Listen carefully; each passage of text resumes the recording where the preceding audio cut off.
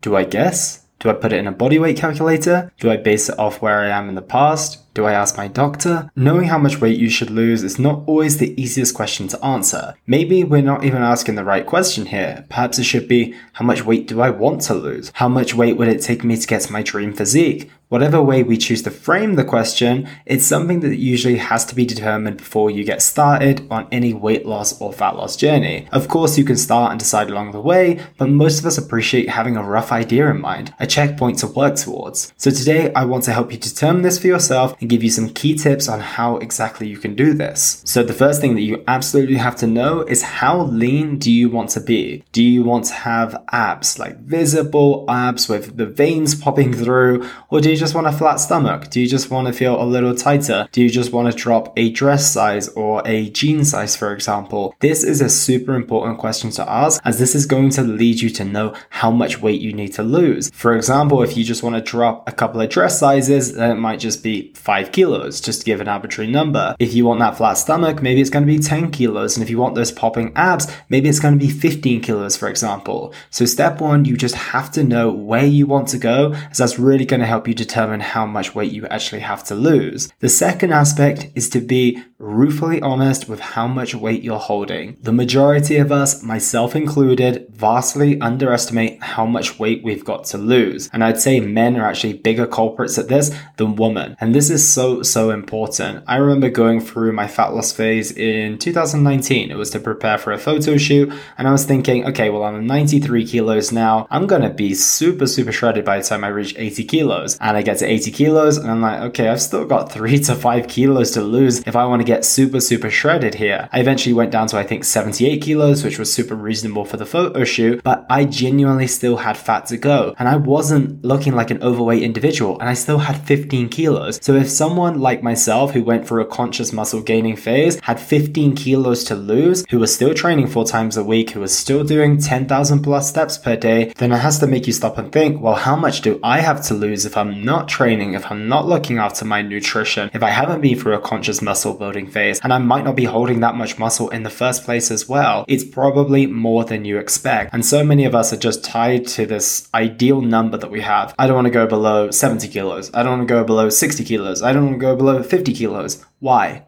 I don't actually know the answer to that question. I just feel better at this way. But the reality is there's no real reason behind it. And honestly speaking, most people's ideal results are beyond the number that they put for themselves. I was like this in my first photo shoot, so the one I did in 2017. I didn't want to go below 70 kilos. I was like, no, I don't want to go below 70 kilos. I'm going to feel so light. I'm going to feel like a feather. And then what happened? The abs that I wanted, the physique I wanted was right beyond that number. So we have to consider that most of the time, we have a lot more body fat than we think, and we have a lot less muscle than we think. It's an unfortunate reality, but the sooner you come to terms with it, the better, and the more realistic of a number you can place on your goals. And I'm going to give a rule of thumb here. It's not going to be for everyone, but I would take the number that you think that you need to drop to and maybe add anywhere between 3 and 5 kilos more, and then you're probably closer to where you truly want to be. The next thing you can do is establish where you've been in the past and use this as a reference point. This can be really helpful. Let's say when you were getting married, you were in the shape of your life. So you roughly know what weight that you need to be at in order to have that slim physique that you want to have that flat waist that you want to.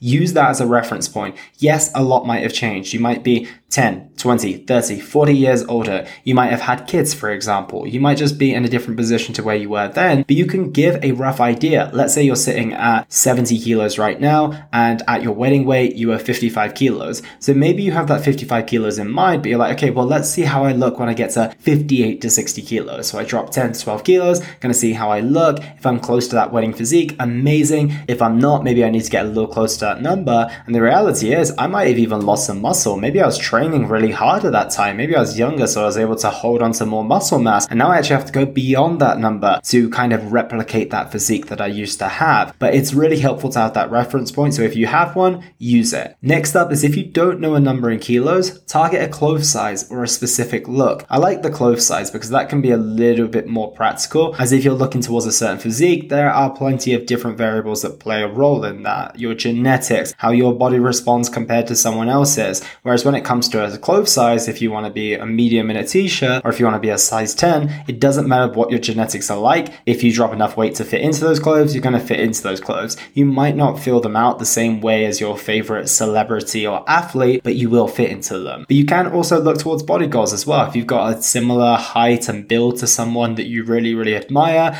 you just got to bear in mind that genetics will play a role and your body may respond a little bit differently to theirs. And if you've gone through all of these steps and you're still pretty confused of where to go, you can ask a fitness professional. I would say at this stage in my career, I've got a very good eye on where I believe people need to go with their body weight. Usually that number is a little higher than they expect because of, as I mentioned earlier, we do vastly underestimate the amount of weight that we're holding, but usually my predictions are not too far off. In the past, I would have been maybe 3 to 5 kilos off, but now I kind of consciously have that idea of where I believe someone will stand. So if you are really stuck and you want a professional opinion, it might be worth asking. But to finish off today, where you want to go is completely down to you. No one should tell you how much weight you should lose, how much weight you need to lose. If you do ask someone's opinion or their recommendation, then accept what they're going to say, but ultimately you get to make the choice. So that is how you know how much weight you should lose. So I hope that helped, team. Have an amazing week ahead. Take care, and I'll speak to you all very, very soon. And that was the Simply Fit podcast. I hope you gained a huge amount of value from today's episode.